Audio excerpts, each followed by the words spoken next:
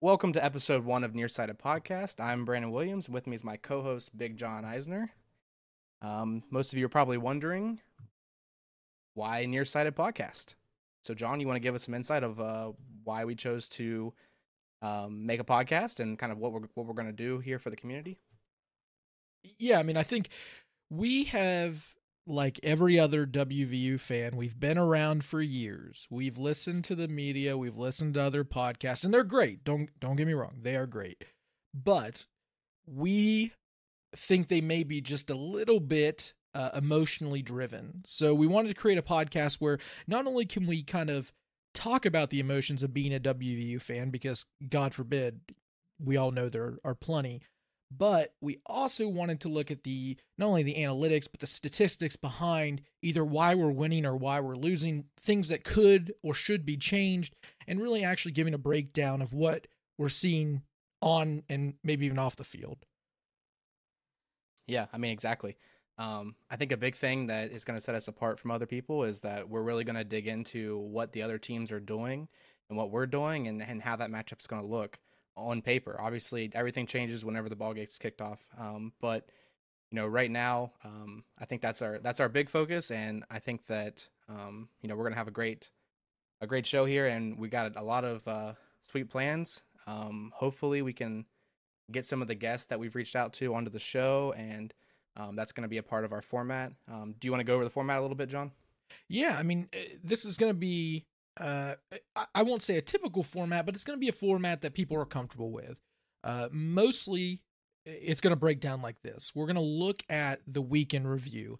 This week, I'm going to warn you now, we're not doing it. We're sick of hearing about this Houston game. We know that you are too. It's time to move on. We'll assess some of the things that we've done last week that were good and some that were bad, but we're not going to harp on the fact that we lost to Houston. We're just not. So this week is going to focus more on the preview of Oklahoma State, what we're seeing from their offense, their defense, their special teams, and what the WVU has to do to get away, with a win against a tough Oklahoma State team. Finally, it's going to be the segment that Brandon and I really like, which is talking about an impact player of the week. And we know that most people like to point out, Garrett Green, CJ Donaldson. That's not where we're going to go with this. If one of them is the impact player, fine. But we really want to look at these role players, these skill position players who may be flying under the radar, who need to have a big week, or who we think will have a big week. Yeah, for sure. Like we're definitely going to try and spotlight some players that on our assessment of the other team. Like these are the guys that have to have a week this week, or like we're not taking advantage of the weakness of the other team. And but yeah, so let's get into it then. Preview Oklahoma State. It's a team that's kind of on fire and not really in the way of the expectations after week 3. But yeah, right now they're 2-1 in the conference. They're 4-2 overall. That's kind of where Mike Gundy lives and dies, is in the grindy. You never want to count him out. But yeah, let's start. So on offense, obviously we've got QB Alan Bowman, which we've seen before as WVU fans at Texas Tech, and he's a traditional pocket passer. He's not gonna move around on you too much. I think that's gonna fare well for us in some ways, but also downfield passes has been kind of our Achilles heel on defense. So, but yeah, John, you've seen this Ollie Gordon running back as well. What do you think of him? Oh man, I've got to be honest. I wish Ollie was in a WVU uniform. This kid is a stud. He not only runs the ball. We know he's a great running back who can run the ball. This guy catches the ball out of the backfield and can line up in the slot if needed, or even go wide. This dude, if you shut him down on the ground, is not afraid to catch the ball and get yards after the catch. Honestly, he is a very complete player that is probably going to start rising up draft boards if Oklahoma State continues to do what they're doing. But Gordon is just one of those guys he's not going anywhere. Like you're just not gonna shut him down. But there is, I guess, one guy who you and I have kind of pinpointed, who I think and you think WVU could shut down, and that's at the wide receiver position. Yeah, Rashad Owens. The past 2 games, this guy has I mean, look at his stats for this year. It kind of came out of nowhere. I mean, you're talking like maybe single digits, barely double digit yardage, and now all of a sudden it's 75 yards, 100 yards in the last two games. I mean, something's clicking there between Bowman and Owens, and obviously with Gordon coming out of the backfield and the run game being where it is, like he's gonna have some plays that are going for him, and I think they're gonna try and target him again with us having a kind of a weakness at the deep ball and kind of in passing right now.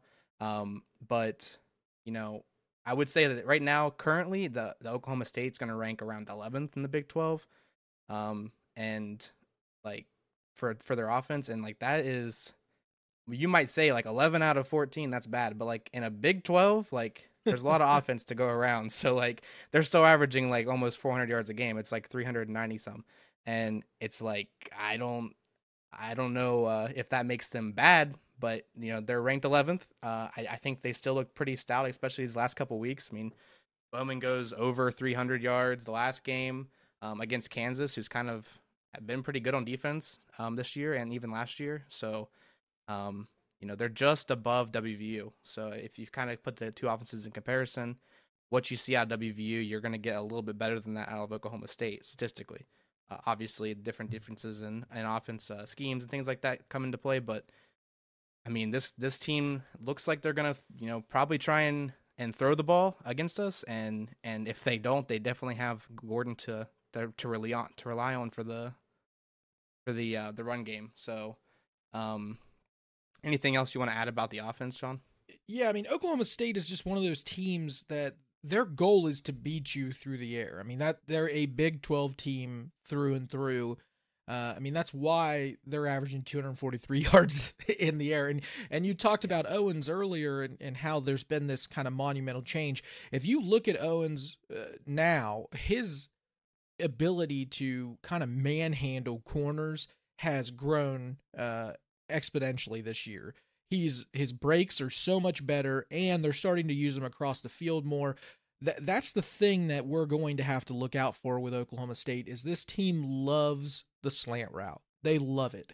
They put it over the middle, and that has also been an issue for us is allowing passes over the middle. Been a fan. Yeah, I mean that's the thing. It's just the type. It's the aggressive defense that we play where our linebackers cheat up, even if they should be either playing a zone or even a spy. That's not what happens. Our linebackers historically cheat up, which allows kind of over the middle short yardage throws that can turn into big yardage throws real quick. And that's what Oklahoma State likes. And with Owens finally kind of having his breakout moments, our corners they're going to have to step up. There is an interesting note. You kind of alluded to it. OSU does play a similar offense to WVU. One thing that is a little bit different is that although they run a spread, which obviously who doesn't run a spread anymore in college, they don't really split out very wide, which honestly, that's where our corners could start to benefit. We could play a little bit more of a compact zone, even if we had to, but they could kind of cheat up a little bit and maybe control the middle of the field, allowing the linebackers to play farther up, because we have got to do better with pressure. We just have to. Last week was not a good week when it came to the defensive line, especially at the end position. I think every analyst in the entire world has talked about the defensive ends not having the discipline to contain, which allowed Houston to do a lot of things that normally they wouldn't be able to. And not to mention, WVU this year has been one of the better teams when it comes to pressures and getting to the quarterback, but last week had its lowest pressure rate, which is uncharacteristic of that defense. And it's one thing that has to change this week because, I mean, you talked about it. Bowman is not a guy he's not Garrett Green. He's not going to beat you with his legs. But if you give him time, he is going to slice you up through the air. Yeah, absolutely. Yeah, and I think that's kind of where WVU kind of has to make the decision of, are we going to pressure this guy, or are we going to make sure that he doesn't throw the ball down the field? And it's like, WVU has historically, and this is maybe just my opinion, has always been really good at pressuring the quarterback, at least these last couple of years, and not as great at stopping the pass down the field. So it's like I think they should play to their strengths on this and maybe try and break that pocket out and make him roll out or do something that's gonna decrease his accuracy. But the way it's looking, right now, it really seems like if Oklahoma State is going to try and win this game, they're definitely going to try and throw the ball down the field. And I think that we definitely need to try, and I'm hoping that we have a game plan to put some pressure on him and try and get him down on the ground and do what some other teams haven't been able to do in their wins. Oh, I mean, I think it's clear you have to pressure. I mean, right. So last game, if you look, we ran a lot of 4-man fronts, and really, if a linebacker came from the middle, they were going to slam the right side. I don't expect to see that this game, although I do think Oklahoma State has about the same, if not a little bit better, offensive line as Houston. I will say that the defense has to bring more pressure here, because Bowman is not going to beat you on the ground like Smith could. I mean, Smith could just run anywhere he wanted. He's also 240 pounds. I'm talking about, obviously, the quarterback for Houston. Yeah. I mean, he is a Cam Newton-esque quarterback. Bowman is the taller not. C.J. Donaldson that can throw the ball down the field. Yeah. Bowman is not. I mean, I think Smith could have caught his own throws. I mean, I think that's how athletic that guy is. Kidding. But Bowman's not. But Bowman will have the ability, if he's allowed to sit in the pocket, he's going to find an open man. And that's the type of quarterback he is. He's a patient quarterback. He does not rush throws, and he doesn't make a ton of mistakes. I mean, he's thrown some interceptions this year that were kind of uncharacteristic of him, but that has not been recent. He has kind of had I guess, more realistic last couple games for him. And if he has time, he is a good quarterback, or at least good enough to where he can really break down a zone and just wait for his receivers, and routes to develop. So they've got to bring pressure, in my opinion. And it can't just be 4-man. It's got to be, you obviously don't need to load the box, but you have to bring somebody. And I think we're going to see that. And I think we're also going to maybe see some safety blitzes, which we did not see a lot of last game. Yeah, and I'll tell you who's a stud when it comes to that is Aubrey Burks. Like getting up and stopping the run and blitzing off the corner is really where we missed him last week, if more than anything, I would say. He was a big loss. I mean, there was going into that game, I think people, most people recognize that was a big loss. I don't think we all knew how big of a issue it was going to be. I mean, him being out, you see it from the stats. Him being there, they're a top 6 Big 12 team in pressures. Him not being there, they're a bottom 3. I mean, it's that big it doesn't really a difference. Yeah, it doesn't even stop a defense though. Like, think about special teams. I mean, does Aubrey Burks make the tackle that doesn't let the Houston guy run it back to the house? Does that stop them from getting better field position? The other punts, like Aubrey Burks plays special teams as well, and it's like that was definitely missed last week. Like, whoever took his place definitely needed, to step up, and I think they kind of fell short. Yeah, I think so too. And it's tough to replace a guy like that. I mean, if I had to guess, I'm assuming he's also very knowledgeable about the system. When other players, maybe even, this is kind of what I was talking about earlier, maybe when those other players kind of cheat up or cheat to the side to try to cover their zone or to get to the blitz, maybe he's the guy who they depend on to kind of fall back into that spot. I haven't looked enough at him, but I do know that he's an obvious leader on the defense, and it showed last week that he was. Yeah, for sure. He was really missed. Yeah. Well, speaking of defense, let's go over to the Oklahoma State defense and kind of give our analysis of what we expect to see and maybe what we need to do on offense to beat this defensive scheme. So right now, the stats we've got, Oklahoma State on defense in Big 12 play, it's 27 points per game roughly. Overall, they're around 24 to 25 points a game. They're only allowing 140 yards per game, which I say only because that ranks, mid-bottom pack in the Big 12 right now for running. But yards per game, it's about 240 to 250. Obviously, I think that our offense matching up against this defense, we're averaging, like 180 to 190 yards a game on the ground, and then our yards per game on the air is going to be really low. But as we saw last week, like there's some changes coming, and I think it's really going to open up some passing opportunities for Garrett Green. We saw that he is capable. Obviously his accuracy was like in the 50s, but like when you think about the game, unless you're looking for the bad stuff, like tell me, John, when you could name 18 of his incompletions last week, like maybe 10, right? Like, but like the big plays were so good that you forget about the short pass that he missed, or maybe like a little bit of an overthrown or a bad route. But like I think that our offense is going to look really good against this defense again this week, in comparison to the Houston game. Yeah, I mean, when you can look back at a game, especially at the quarterback position, and say, "Man, I can't remember those incompletions." That's a big deal. That means that the quarterback was not beating you. You were not beating yourself at the quarterback position, which, to be honest, has not always been the case for West Virginia over the last 2 years. I mean, I think we all like Garrett Green, but there has been, just like any young quarterback, there's been highs and there's been lows. Last week was definitely a high. He went 20 for 38, 391, 52.6% completion rating. He did have that pick, but I don't really value that as much. That's a fumble, right? Yeah, I mean, pretty much. It's just one of those things that didn't really matter. The big thing to me was just his ability. If you look at the way that he was able to dissect that defense, he didn't rely on one receiver.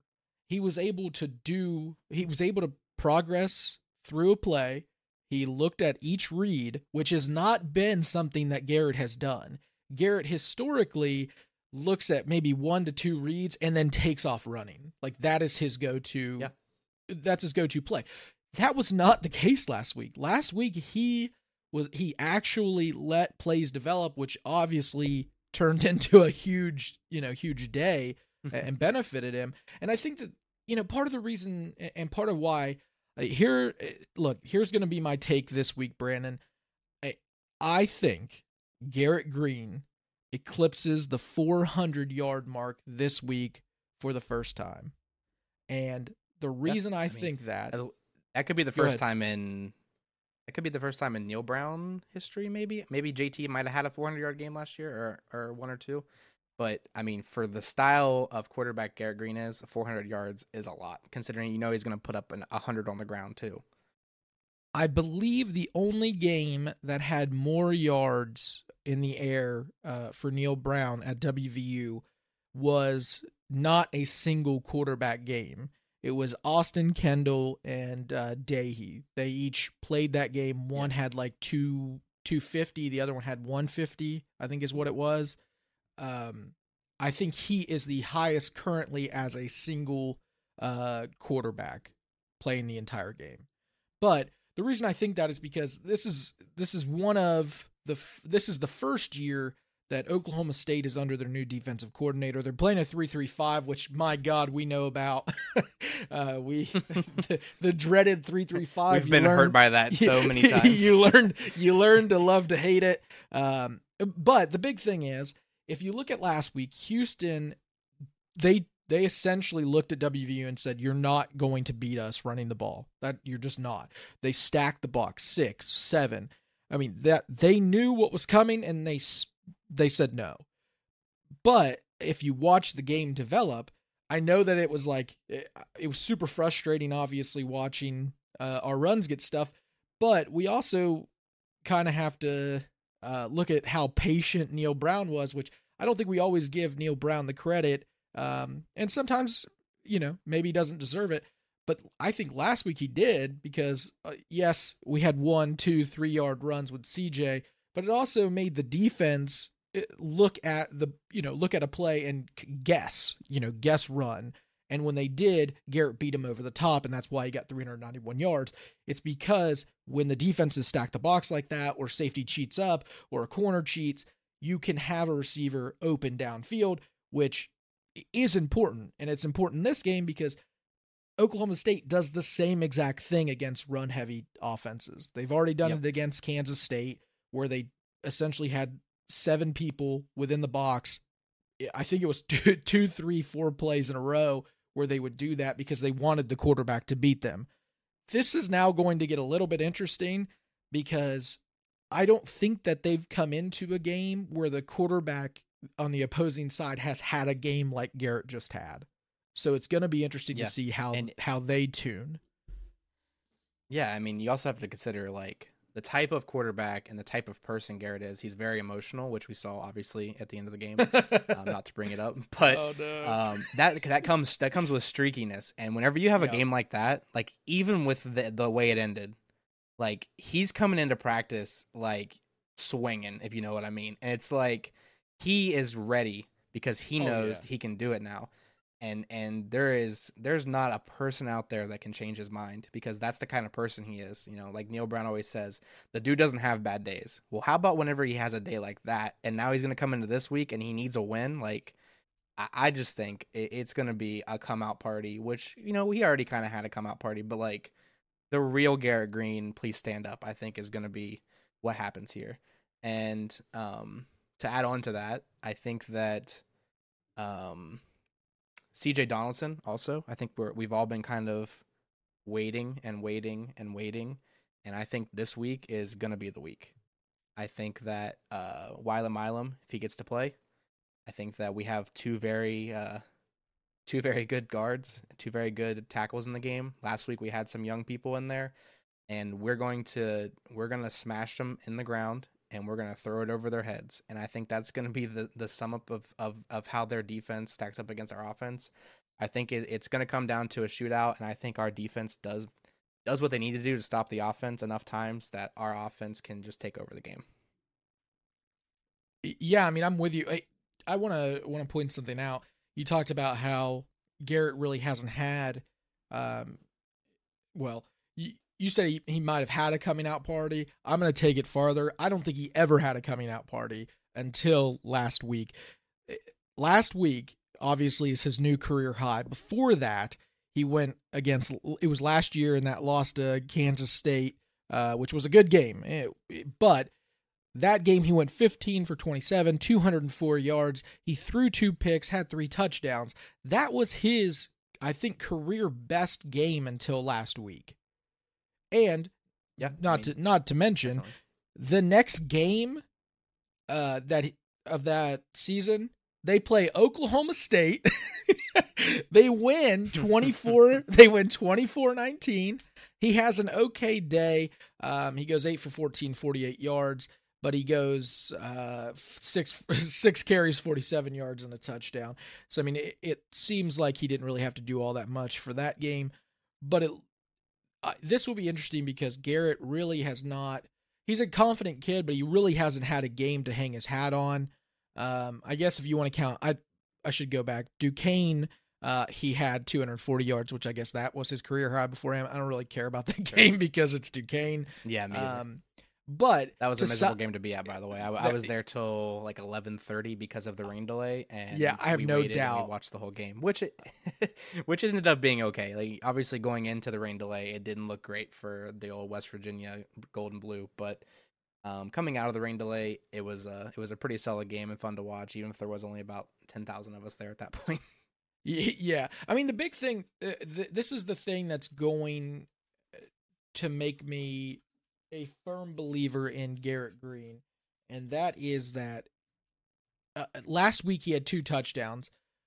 He hadn't thrown a touchdown in 3 weeks. I mean that's a problem. If your quarterback obviously gets hurt against Pitt, but against TCU he did not have a great day. Duquesne, obviously he threw 4 touchdowns. I didn't realize this until right now. Those 4 touchdowns were his only 4 touchdowns through the air all year. Yeah. That's a problem. I mean, I think a big part of it, though, is... Yeah, for sure. We're extremely effective in the red zone, though. I mean, I don't have the stats in front of me, but I know that was something that we were at one point in the top of the Big 12 on points in the red zone. I think a lot of that stems off of also getting down the field, getting close to scoring, and then having a back like CJ Donaldson and Garrett Green who has legs. Like, why would you put the ball in danger when you have those two guys, on the 5 or 6 yard line? Where I think, normally the play call is try and run, and if you don't get very far, throw like a little post route or something. But I think that's probably a lot of that statistic, if I was to guess, just my opinion. But having those backs and the legs that we have behind us, I think that that's probably where a lot of that. But you're definitely right, though. I mean, he needs to. We haven't went down the field enough. Obviously, he showed he can do it this last week, and I think that's going to result in some more, 30, 40 yard touchdown passes that they get walked in by the receiver. Yeah, I mean, obviously Garrett's going to be able to run the ball, but I mean, looking just at his stats there, he up until last week he had 3 touchdowns, and I think had less than 200 yards rushing. So I mean, it wasn't that last year. Obviously, I think he ran the ball a lot more. He is obviously scoring on the ground, but I think, and part of it's play calling. I mean, we on offense tend to be conservative. That has been the last 5 years. That has just been how it is. But I think now you have a kid out there who's now been your starting quarterback for 2 seasons.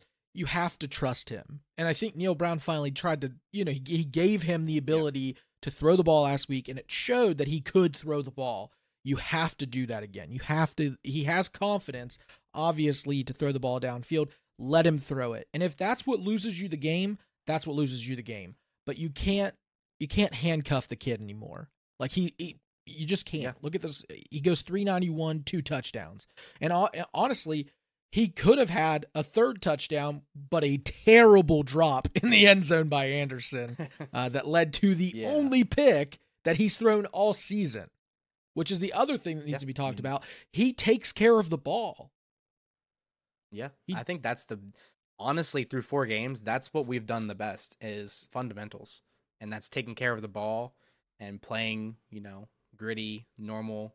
Like, this is how you're supposed to play football. There's nothing pretty about it. It's just we're tackling, we're blocking, we're catching, like the fundamentals. And I think, honestly, like I was talking to somebody about this one time, and if you like kind of think of like the blue blood programs like Alabama, even Clemson, USC, those schools that get the 5-star recruits consistently, high 4 stars all the time, what they do well and why they don't lose, the games they're supposed to win generally is because those kids have those fundamentals ingrained in them. That's why they're 4 and 5-star recruits, and that like never sways. And when it does is whenever you start seeing, the Alabama go down to the random no-name team in, Southern Alabama somewhere that we've never heard of until they played Alabama on TV. And like, I think that's really how we got to 4-1 is by being really good at the fundamentals. And then obviously this week, fundamentals just weren't quite there. And I think that's more or less. But yeah, catching the ball in the end zone to that beautiful pass, like that's another reason. I don't think that's an interception. I think that's 100% a fumble on Jalen Anderson. Yeah, that was a bad play. And if I have to give this story. When we were watching that game, Anderson drops that ball into obviously Houston's hands. It gets the pick, and I immediately tell Brandon CJ would have caught that. I think your response was probably, and then they run the same wheel route and he catches it. Yep.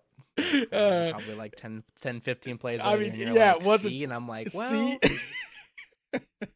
So I thought that was funny. I would also like to point out that he did. CJ did. The reason CJ wasn't in the game for right there is because he did fumble the ball, and then we got away with it. So yeah, that's fair. Let's just point that out. that is fair. CJ did have that little hiccup. CJ's my guy though, so I would keep him on the field. I don't care if he fumbles the ball. Keep him on the field. He's your best back, and it's not close. Which is hilarious because the kid never even played running back, and now he's incredible. I think the other thing that needs to be pointed out, and you made a good point about the Blue Bloods, and kind of them being consistent. Let me ask you this, Brandon.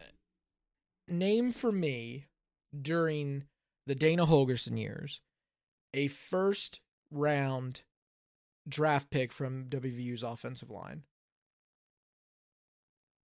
Oh, offensive line? Your silence is correct. There are none. Yeah, I was gonna say we didn't have any. We did have some guys drafted. I know that, but they were not first rounders. Right, and they were not. They didn't come out that were highly. They weren't they weren't the guys in the NFL. Like Quentin Spain had a great career, but he wasn't like a dude in the NFL. You have a couple guys who are decent, but there's no one that's really been a dude under Holgerson at the offensive line. Neal Brown has some dudes on the offensive line, like Zach and Wyatt. Yeah, they're going to be top 3 round picks. Frazier is probably going to be a late first, probably second round pick. Wyatt can go anywhere between the 1, 2, and 3, depending on what kind of season he has moving forward, and just the career he has left at WVU. But that's not something even that Doug we Nestor had. Yeah, I mean Nestor, I could see him being a role player in the NFL. Like he has that ability, but we didn't have that. Yeah, before. I mean he's not like 1, 2, 3, definitely. But right. He's gonna play on Sundays. He will be. Yeah, somewhere. I mean he's not that guy, but he could definitely be a swing tackle in the NFL without a doubt in my mind. He has the size and he has the skill to do it. But those two guys, that's because Neal Brown has done a good job, and I know that some people don't want to hear this, and sometimes I don't even want to hear this. Neal Brown has done a good job working with his coaches to develop the offensive line. Like, yes, Frazier was highly recruited coming into WVU, but you could have just said, okay, get out there, kid. And he could have turned out to be terrible. Like, they couldn't have, wouldn't have developed him. There's plenty of 4- and 5-star linemen who absolutely get hammered in college. Like, nothing good happens for them because they don't develop. He hasn't let that happen. They've done a good job developing offensive linemen, which is why you're able, in my opinion, to take care of the ball. Your offensive lineman, your quarterback, your running back, they can trust the offensive line. That's not something we've always had at WVU. Yeah, no, I get it. And that's like the foundation of offense. I mean, literally. Oh, like, yeah. If your offensive line is there to protect you when you're passing, to make guys, create gaps for your running backs, block people if you're trying to go to the perimeter. I mean, they're everything. So having a solid I mean, look at Tom Brady. I mean, how many, not to bring up the GOAT, but how many years did Tom Brady take pay cuts so he can make sure he had big guys in front of him that weren't going to put him on the ground? I mean, you gotta learn from things like that. And it's, I think it's definitely an emphasis that Neal put on this team. And even going forward into the future, we've got, some people lined up that everyone's pretty excited about, to learn from who they're learning from and to be the next round of guys. But yeah, let's go ahead and move on to our next portion, which is going to be our special segment, the nearsighted impact player of the week. This is just like John said earlier, this is going to be the guy that we feel like matches up the best against this team and needs to show that he's going to match up against this team. And so for week 1 of the podcast, we are going to choose Cole Taylor, the tight end, obviously. Dog. Everybody knows him as he's a dog. Everybody knows him as the guy who's open by birth, being 6'7", which is funny because my dad's 6'6", and I never would have saw him as a tight end, but that's just because he's unathletic, not because he's not tall enough to play the position. But last week, Oklahoma State, super is the worst. Dude gets Oklahoma State. Bowling. Yeah, that's a fact. He actually gave it up because it was too much. He's work, gonna be so upset. But yeah, so last week Oklahoma State. He probably thought you were getting on here and talking about like how good of a dad he was or something. Yeah, and you just roasted him. Yeah, I can't tell the viewers what my nickname for my dad is, but he knows what it is, and so does my mom. And hey, you know who's not your dad though? You know who's not your dad? Cole Taylor. Yeah, Cole Taylor's not your dad. I wish Cole Taylor was my athletic. dad because yeah, he's athletic, and then maybe I would have had a chance in life. But you did. Here we are talking about sports instead of playing them. So But anyways, yeah. So the reason I picked Cole Taylor this week is Oklahoma State really struggled against the tight end last week. I don't know if our viewers have seen the footage or if they watched the game. But Kansas tight end last week, out of nowhere, he goes 5 receptions for 95 yards. The plays that he caught, he was like there wasn't a person near him. I think he went into the end zone untouched twice, and it just seems like they didn't even know the guy was on the field. And I think with Kansas having a mobile quarterback, we have a mobile quarterback. Kansas having good running backs, we have good running backs. I think they're going to probably try and play us similar. And if that's the case, Cole Taylor might have himself a day and a career on this team this week. So I think he's also just due for a game. I mean, we've been waiting. We've seen glimpses, consistency across the middle when we need him. It's like, who you gonna throw to? Cole Taylor, and that's just been what's happened. And he's coming off of a couple weeks ago. He had an injury, and last week he saw the ball a little bit, but our receivers really stood out, and I think that's going to help him going into this week because the game plan for Oklahoma State's going to shift a little bit, seeing that we've got 4 other guys lined up that can catch the ball down the field. So I don't know how you feel about it, John, what your opinion is it, but just go ahead and fill in the blanks there. But I think I think Cole Taylor is going to have himself a day. Cole Taylor, as long as, knock on wood, he stays healthy, he should have a career day. The other thing that needs to be pointed out that Cole Taylor does not get enough credit for, that Hudson Clement touchdown at the end of the game, you know who led the way there? That was Cole Taylor. Yeah. Downfield blocking as a tight end for your receivers is not only significant, it's impressive because there's not a lot of tight ends that can get down the field like that. And he can. And the reason why Oklahoma State struggles, to be honest, their safety play is not good. Like, if you watch on film, they get lost a lot. So if you can have routes where Cole Taylor can even go underneath some of these receivers, you should be able, even in a pinch, to dump it down to Cole Taylor. He should rack up receptions. I think he goes for probably 8 or 9 receptions this game, or anyone at the tight end position, because that's honestly how poorly Oklahoma State has played in that role this year. So yeah, I agree. Cole Taylor should have himself a day. I did pick which this will not happen every week, but I did pick an honorable mention, and that is Mr. White. Obviously, everyone was upset with him last week on kickoff returns. He's not doing a fantastic job. The entire special teams are not doing a fantastic job. But he has to see the field better. Like that has to happen this week. And I'm not saying that to put him down. I think that he's a hell of an athlete who it should be, I guess I'm trying to say that I believe in him so much that I look at these numbers and I'm like, what is going on? Like, what is the problem? And if you watch some of the returns, right now we're averaging 17.9 yards per kickoff return, and the season long is 24 yards.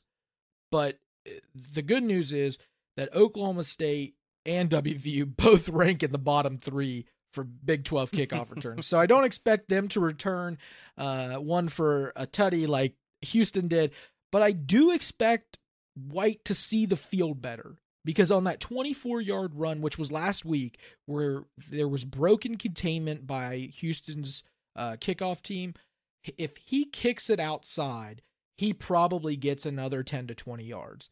But he didn't. He gets tackled, and it just seems like he's having trouble reading where some of the holes are on kickoff return. And it could be that we're not seeing something up the field. Maybe people are missing their blocks. But I didn't see that on some of these where he just he just struggled to see the field. Yeah, I mean, for sure. I mean, it's definitely not going to be a barn burner on special teams this week. That's a given based on the statistics. No, I just want to see a little bit of an improvement because moving forward, we're going to need that because we have to get better starting field position than we've gotten this year because that's part of the detriment to Garrett is, they're starting at the 18-yard line. They're not getting to the 25 unless it's, obviously it's a touchback, but they're having a lot of issues. So they've got to start better field position wise, and it'll put us in an advantage in the run game if we can. Shorter field, that's what WVU needs. Yeah, totally agree there. All right, well, to close out, we've got our picks with Big John, where we're going to talk about the games this week in the Big 12 and go over the spread and kind of make a suggestion of maybe if you just are kind of make it up. Yeah, just kind of gonna roll with the punches here, but that's funny. Yeah, we're just gonna kind of give our take and what we think about each individual game, and if you're the kind of person that likes to waste money like we do, then you can take our suggestions, but we do not stand by them in any legal form. Yes. Disclaimer: Brandon and I lose a lot of money, but not a lot, but money, and we can't lose a lot. We don't have a lot, but we do lose money plenty of times, so please don't follow our picks. And if you do, that was your fault. So, and if you win, though, we do get half. That's just we do accept donations, and you can send that directly to my personal PayPal, and I will probably make sure that Brandon gets something. Maybe. Probably all right. So first up, noon games. We've got UCF versus Oklahoma. I think this is actually going to be a pretty interesting one to watch, especially for a noon game. Reason being, UCF's starting quarterback is going to be playing, and that guy is not bad. And I think that Oklahoma might have overlooked this team a little bit, as maybe everybody has going forward if this guy gets to play and stays healthy. So spreads minus 18.5 as of the time of this video. I'm taking UCF on the spread, I think, personally. I don't know if Oklahoma's got 20 if this guy plays healthy. I am taking Oklahoma. What was the spread? It was minus what? 18.5. I'm taking it minus 18. I think Oklahoma blows UCF out of the water. I don't think it's a close one. Oklahoma, I wanted so badly to pick UCF, but I looked at Oklahoma and they really don't have a lot of letdown games. So I think they're just going to come out and just take care of business. Now, if this was in Florida, my pick would be different. But since it's in Norman, I'm going Oklahoma there. Yeah, and I'm in no way saying UCF is winning this game. No. I mean spread wise. My guess. Yeah, absolutely. But I think Oklahoma by 2 touchdowns, fair. I take them. But you're talking 3-4 scores. I don't know. We'll see. Hey, I'm always leery of I'm that. taking I'm the always under. leery to that. Yeah, I'm always leery to that. I think in the Big 12, anytime you see the high double digits of anywhere close to 20 in the spread, like I don't know. It could any week is anybody's week in the Big 12. So, and all those teams, Texas, Oklahoma, Kansas State was this way in the beginning. They're all due for a game where they're supposed to win and they don't. We had ours last week. That's fair. It sucks, but I'm not even saying they're going to lose. I'm just saying I don't think they're covering 18, but 18.5. Yeah, but I get you. Anyways, next one up is Baylor Cincinnati. This is going to be a real barn burner. It is -3 for Baylor. People are going to want to burn down their barns after this. Yeah, literally. Anywhere there's a TV up with a barn like that, burning that down. Yeah, it's see ya. So I think the viewership of that game is going to be. Yeah. When I looked, it said 3, but I was assuming that's what FanDuel said. But I was assuming it was probably 2.5 or 3.5. But we'll go with 2.5. That's what it is right now. I mean, I don't know. This is going to be a real hard one. I would not put this in any of your parlays because it really could go either way. These teams haven't really shown anything this year. Baylor was up, and I don't know. It really could go either way. I'm going to take Baylor just because I don't have a lot of outlook for Cincinnati as a whole. So I'll take the 3 or 2.5 for Look, Baylor. I am a true and true WVU Cincinnati Bengals fan. Uh, and Ooh. my friends in Cincinnati are gonna hate this, but I am slamming +2.5 for Baylor. I don't think it's even close. I don't know why. I've got a feeling. I think Baylor wins this game by 10. That's just how I feel. I think Cincinnati has been they've been so bad. I just don't see them turning it around right now. And Baylor's one of those teams, in all honesty, like, yeah, they've been bad, but there's also been like these kind of hopeful moments, and that makes me at least somewhat believe in them. So I'm going Baylor all Yep. day, plus 2.5. I think they win by 10. You got them favor, or you got Cincinnati favored now?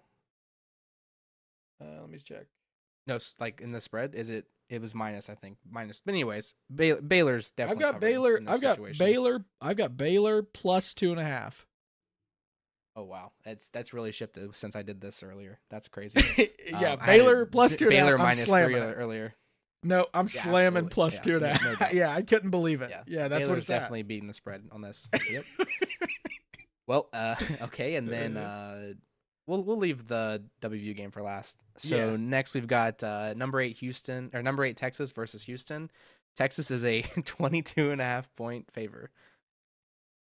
Yeah, this is easy for me, Brandon, and I'm not showing any emotion. Okay, I'm just gonna be honest. I'm going Texas minus 100. I hope they blow Houston out of the water. And look, I'm not trying to be biased or show any emotion, but my God, I hope they win by 100. And that's no emotion. Okay, I'm just talking about analytics and film and all that kind of stuff. Really putting emotion to the side. But in actuality, I think absolutely. Texas wins this game by 30. Yeah, and in my pick, I'm gonna go 100% emotion, and I'm gonna say that that At least that you're Dana honest. I does have a lied pretty through my good track teeth. record. They have a pretty good track record against do. Texas They with do. Dana's coaching, but Texas by 100. I think that you're spot on there. I would slam Well, the over Well, on this. Here. I will be honest for a second, and this is the reason why I'm taking Texas with that spread. Dana Holgerson, that team put everything they had into last week, everything, and barely still came needed out 2 with a fluke win. plays. Yeah, barely came out with it, and a couple of phantom penalties. Let's be honest. They needed a whole lot of help from our friends in black and white. So I've got Texas just destroying them. It's going to be the ultimate Dana Holgerson move where he comes off a big win and then just gets thrashed. So welcome home, Dana. Yep, totally agree. All right, and next we've got Texas Tech BYU. Texas Tech is a 4.5 point favorite. Yeah, you go ahead. I can't believe that that's the spread. I think that BYU is in the dumpster. Their record does not show what we've seen the last few weeks in Big 12 play. Being, what are they, like 4-2 or something now? But yeah, they are in the very deep bottom of the Big 12, in my opinion. And I think Texas Tech is actually played pretty decent against Kansas State last week, and I think that they're going to show what they can do against this BYU team who just can't score points for some reason. So I'm definitely taking Texas Tech 4.5. I have no idea. Look, I think if you know how sometimes you got to call the governor to either complain or thank him, I think we should start doing that with Vegas. We need to start calling Vegas and thanking them for lines like this, because there is no reason why this should be anything less than a 7-point spread, in my opinion. Texas Tech should win this game, and they should win it easily. I don't care that it's at BYU. It doesn't matter to me. BYU historically has been a program who has its ups and downs, but really hasn't seen this level of competition throughout their entire schedule. They are right now. They cannot compete on the offensive side of the ball. even if Texas gives up a couple touchdowns to a very underperforming BYU offense, Texas offense is going to just thrash that defense. I've got them easy. I'm slamming the -4.5. Yeah, absolutely. All right, so now we've got the second to last game we'll go over. It says TCU, Kansas State, and Kansas State's a 6.5 point favorite. This, I think, will be the game that I turn on my TV when I get home from the WVU game Saturday. Yeah. And I think this is going to be a really fun game to watch. 2 reasons. One, they're both historically very good teams in the Big 12. TCU obviously coming off of a crazy season last year. I was there at the TCU WVU game. Crazy game. Fans super nice, by the way. If you ever get a chance to go, those people were extremely welcoming and very nice to me as a WVU fan with all my gear on. But the main reason this is going to be a very interesting game to watch is because both teams are starting a new quarterback. And I think that both of those new quarterbacks looked very good in their playing time last week. And they are going to have quite the showdown in Kansas State this week. As far as the spread goes, though, Kansas State being favored by a touchdown is pretty solid. I think TCU covers, though. I'm not going to say TCU wins, but I think it's a very close game, and I think TCU might cover the spread. I think TCU covers the spread. Here, I'm going to get a little bit technical on statistics for these bets. Again, okay, so record versus the spread for these two teams, I think is very telling. TCU is 5-2. That's their record versus the spread. Kansas State, and one of those was WVU this year. Yep. Kansas State 2-4. So I've got TCU covering. I think this is a field goal game. Even without looking at that stat, I think it's a field goal game. I think both teams, in all honesty, TCU's offense could erupt at any minute. Like, I always feel that about them. Their offense is so fast that at some point it's going to click. Like, that's just how it is. That's that team. Now, they're going to have bad weeks, but they're going to click at some point. I think they kind of click this game. I've got them covering. Yep, I agree. And last but not least, the game that we've all been waiting for this week to erase our minds of last week. Yeah. Oklahoma State, West Virginia in Morgantown. WVU is a 3.5 point favorite. I think if this game, like, this is such a close game in my opinion. And I know we kind of talked down about the defense for Oklahoma State and really talked up our offense, but I really think this is a close game. I think this is a fair spread. I think that if this game is in Stillwater, it's 100% the other way, 3.5 to Oklahoma State, but it's not. It's in Morgantown, and I think that we've got something to prove. I think our guys are going to be piped up, and I think that we're gonna cover the 3.5 points easily. I have got West Virginia covering, but if I'm a bettor here, I avoid the spread and I take the over. Yep. I think the over is gonna just be so far eclipsed in this game, and here's why.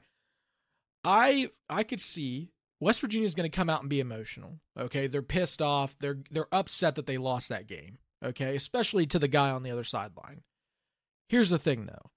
I could see WVU coming out and having an early turnover. Maybe we get a little fancy or too fast for ourselves, and Garrett throws a quick pick. Right? Oklahoma State takes the lead. I could see that. I'm telling everyone now, I hate to quote him, but just like Aaron Rodgers said, RELAX. You have to relax. I think they'll find their rhythm. West Virginia will cover. I don't think it will be pretty the first quarter, but I do think that they will dominate 2, 3, and 4, which will get them to cover.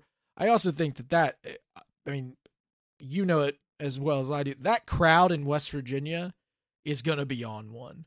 The tailgates, the tailgates are going to be at a new level. I don't even want to know the amount of refreshments that will be down before that game. I'm sure the number will be off the chart, and they're going to be loud. Oklahoma State is not going to hear themselves. And I think that that's going to be a huge advantage. And you're right. If this was in Oklahoma, we'd be talking a little bit different. It's in West Virginia. I got West Virginia covering. Absolutely. Cool. Well, with that concludes our episode, and I thank everyone for listening. And I'm Brandon, and this is John, and we'll be back with our review and preview of next week. Same time. You catch us on Spotify. You catch us on YouTube. Hope everyone has a good night.